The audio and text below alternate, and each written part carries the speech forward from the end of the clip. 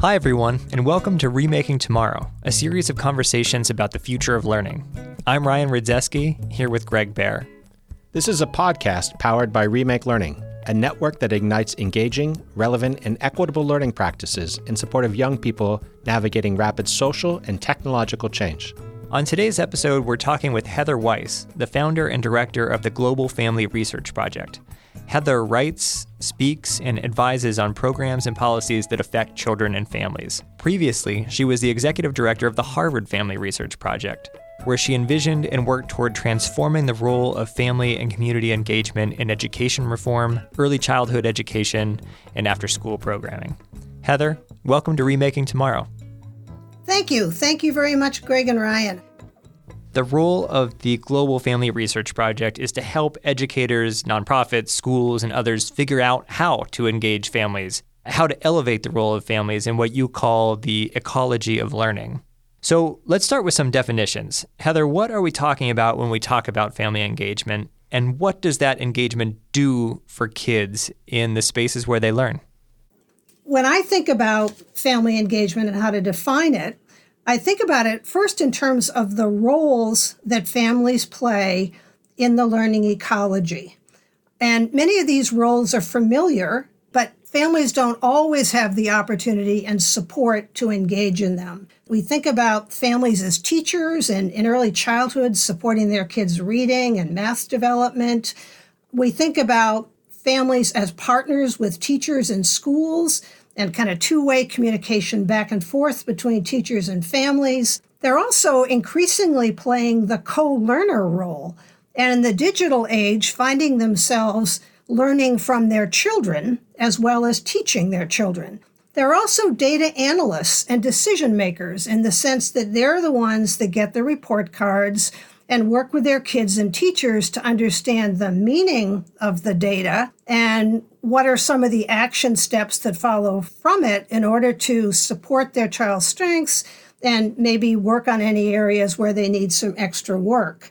They're also networkers and community builders through all kinds of activities connected to schools. And with the pandemic, one of the things that I found interesting, in addition to efforts to increase the communication between families and teachers, is also schools reaching out to connect families with each other so they can share tips on how to support their kids' learning, grieve, and get support from each other in a terrible time. A number of changes we've seen and that we write about in a paper where we talk a lot about family engagement, which I'll mention in a minute, is the importance of family advocacy. So I'm laying out the roles and kind of the behaviors, and then implicit in that are the ways in which schools and other institutions provide support, information, resources to enable families to play those roles. Heather, you have been a cornerstone of the family engagement movement for decades. And in fact, I've learned so much from you about scaffolding learning and the role of parents, families, and caregivers as genuine learning allies in a way that you've just described. So there's so much potential if we seriously engage families. Much of this work for you began under the auspices of the Harvard Family Research Project. Can you talk about some of the foundational learnings of your own work and that's pivoted you forward? One of the things I recognized early on at the Harvard Family Research Project, or HFRP, was that research is necessary but not sufficient. So we always tried to be looking at the research, but with an eye toward how do you take that research and what works and incorporate it into practice and then scale it up so it is in multiple places and therefore adding to its superpower in terms of supporting kids' learning and development. I want to talk about 4 images that tell the story of what I think we have learned in family engagement and a little bit tell the story about its evolution over time. And while I'm talking about these images, I hope listeners will be thinking about what was key for you in growing up. How did your family help you build your learning pathway? What did they do when you were little? What did they do when you were in middle school and high school? And how did schools support your families in trying to do it? And the Girl Scouts, the Boy Scouts, a church. My first image is what I call the box model. My second image is Russian dolls. So if you think about a nest of Russian dolls with a little one in the middle and bigger ones growing on the outside. And then my third image is of pathways and pipelines. And my fourth is really an old proverb. And the box model is kids learn only in school. The key relationship is between teachers and students, and learning starts when kids start school. Now, it's an obsolete model, but in some ways, sometimes our thinking is caught in it. And part of the challenge has been for us at the Harvard Family Research Project and now the Global Family Research Project is to help make people not just make changes in their thinking about this, but begin to make changes in actions. In the Russian doll image, I turned to somebody, a developmental psychologist who I had the good fortune to work for right out of graduate school, Yuri Bronfenbrenner, who wrote a seminal book called The Ecology of Human Development in the early 1970s. So he and others were very important, for example, in creating Head Start and in influencing the first federal education legislation, the Elementary and Secondary Education Act, to include a set-aside for family engagement.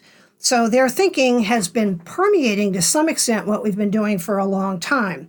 So if we think about the Russian dolls, we've got the child in the center, this little single doll in the center, surrounded by a child and a family in Yuri's conceptual model of human development, and then family supported by teachers, schools, the church, any number of organizations that support them and support their engagement with their kids' learning and development, and then an outer ring, if you will, of organizations and public policies that provide the resources that support that whole enterprise. And we appreciate that sense of that learner in the center, surrounded by all sorts of caring adults. And you're right that it's a complete mindset for communities, for families themselves to think about that broader learning landscape that's many, many, many boxes, certainly not just one in the form of school. You have a third image taking us to pathways and pipelines. What do you mean by that? Most of the institutions in the second ring I described change in and out, or the people in them change in and out. The family is really the institution that is with the child for the longest. So that flips then to this pathway image. So take a cross-section of that whole stacked doll. And you've got a child in the center surrounded by family, and then as you just articulated, all of the other kinds of supports. And then turn that into a pipeline or a pathway from birth through adulthood. And what you've got then is the ingredients that I think research confirms are essential for kids to successfully make it through a learning pathway to a life that has fulfilling work, fulfilling relationships, and fulfilling commitments to family and community. We switched to this notion with the help of developmental science and recognized that family engagement is critical across a learning pathway, which then in policy terms mean we move from just random acts of family engagement. We now move to say, all right, we've got to build in family engagement, developmentally appropriate in terms of the child's age, across the pipeline or the pathway, if you will, from birth through high school and beyond. We've got to be strategic about it. We've got to understand anywhere, anytime learning. Kids learn anywhere, anytime from birth on. And I think fundamentally, we have to think about it as a shared responsibility. And that's explicit in Yuri's model. It isn't the child and the family and you're on your own. It's your child and the family and the supports with which they are surrounded that then enable that family engagement and help build the pipeline to success for kids. There's a fourth image when I think about where we are now with family and community engagement. And that image is that African proverb that we know works. Congresswoman and former National Teacher of the Year, Johanna Hayes, was talking about the importance of family engagement and of families as active partners in their children's education, noting that in the midst of pandemic learning losses, and I quote her, "It's going to take the entire village to get our kids back on track." This is Greg Baer along with Ryan Rudzeski. We're talking with Heather Weiss, the founder and director of the Global Family Research Project. Heather, we're in the midst of what in many ways is the largest ever experiment in family engagement, which is the coronavirus and the consequent shutdown of many schools and learning sites worldwide.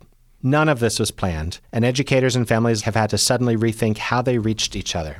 So as a researcher, this has got to be overwhelming on one hand. So much of it has been difficult and tragic, but it's also, we'd guess, an opportunity to ask all sorts of new questions about the roles of families in learning. Can you tell us what you've learned so far during the pandemic?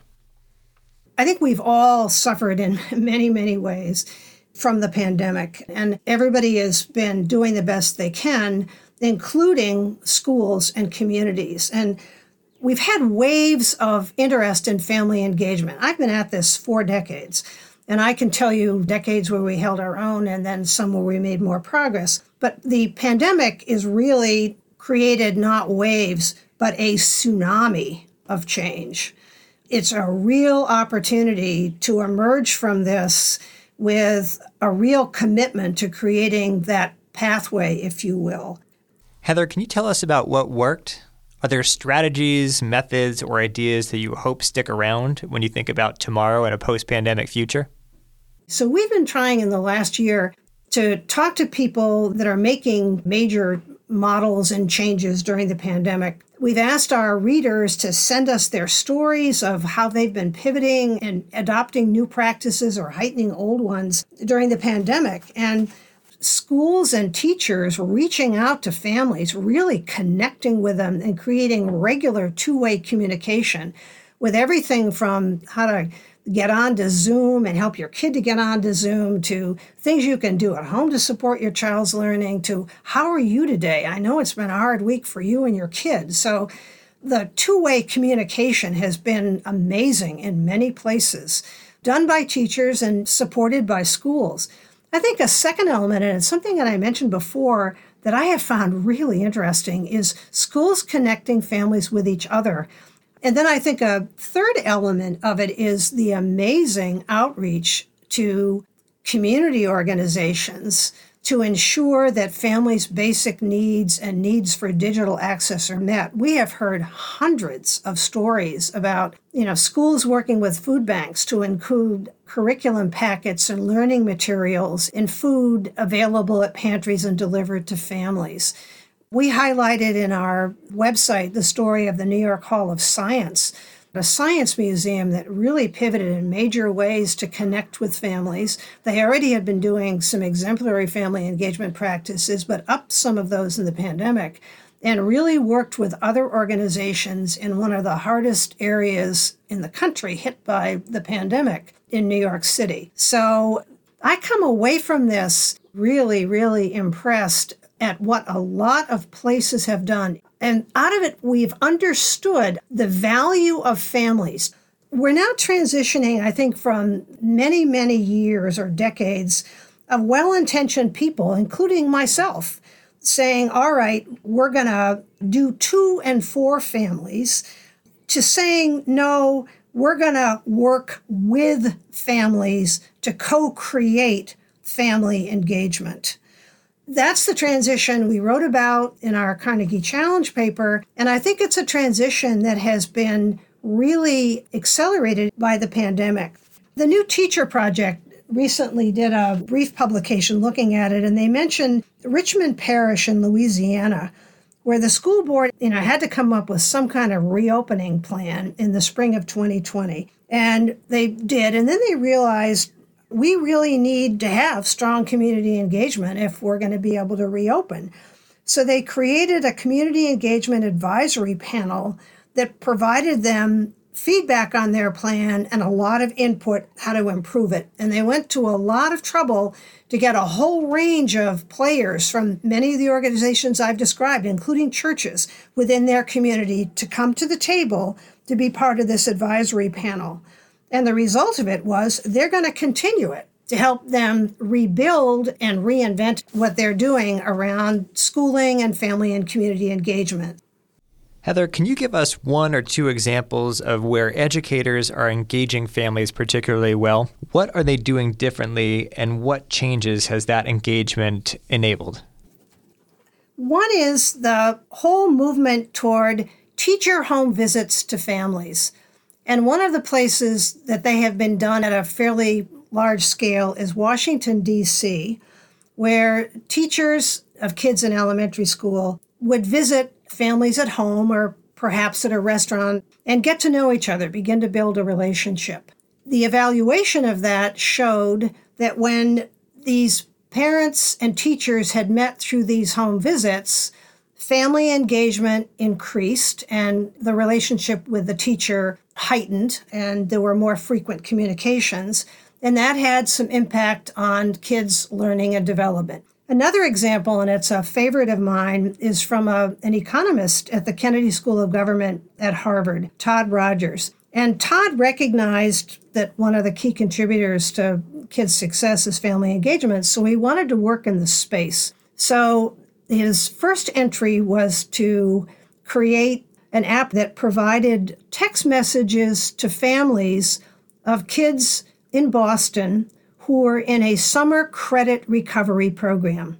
So these young people needed to, basically go to summer school to get the credits they needed to graduate from high school. So what Todd did was track their attendance at the program and send text messages to parents. And it was an experiment. So some parents didn't get the messages or got something that didn't pertain to the kids' attendance, and then other families got the attendance information. And what happened was the families that got the in-the-moment information about the fact their kid wasn't at the recovery program had conversations with their kids. And in fact, at the end of it, the kids that had had the intervention got the benefit of the program and were much more likely to graduate from high school. But buried in an economics journal where Todd talks about this was something I found intriguing.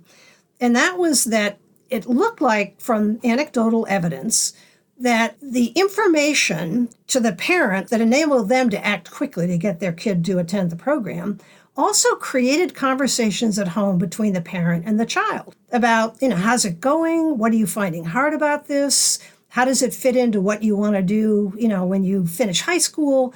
Real conversations between parents and kids that I would suggest are equally important in helping that young person stay on the pathway. Heather, thank you so much. How can people find out more about the work you're doing, more about the work of the Global Family Research Project? Come to our website and tell your stories. And I do tweet, and I also have people that tweet for me, but I would like to acknowledge thousands of people that I have met over 4 decades of work who have built what I'm talking about. We've had the pleasure and the privilege of being able to lift up work. So Heather, before we go, just one more question, please. What's one thing that parents and educators can do today to make tomorrow a more promising place for every learner? I think it would be 2 steps. One would be to talk with their child or their young person about what it's been like in the pandemic and how they think they've grown, where they think maybe they've lost some learning opportunities. And then the second step would be to connect with the child's teacher in school to find out how I, as a mom or a dad or an uncle or a grandmother, and my child could work with the school to recover some lost learning and create new learning opportunities. So it's a long-winded answer, but I would start centered, again, where I did with Yuri, and that's with the child and the family and the conversation between the adults and the young people, and then build out from that to engaging with the teacher in the school about what together they can do to move the narrative from, oh my God, we're lost here, we've lost a generation of kids, to saying, no, we haven't. We have a superpower in families, kids, communities, and schools that are going to turn that around. Learn more about Heather's work at globalfrp.org. Remaking Tomorrow is powered by Remake Learning, a Pittsburgh-based network of people and organizations that ignite engaging, relevant, and equitable learning practices in support of young people navigating rapid social and technological change. Learn more at remakelearning.org/tomorrow.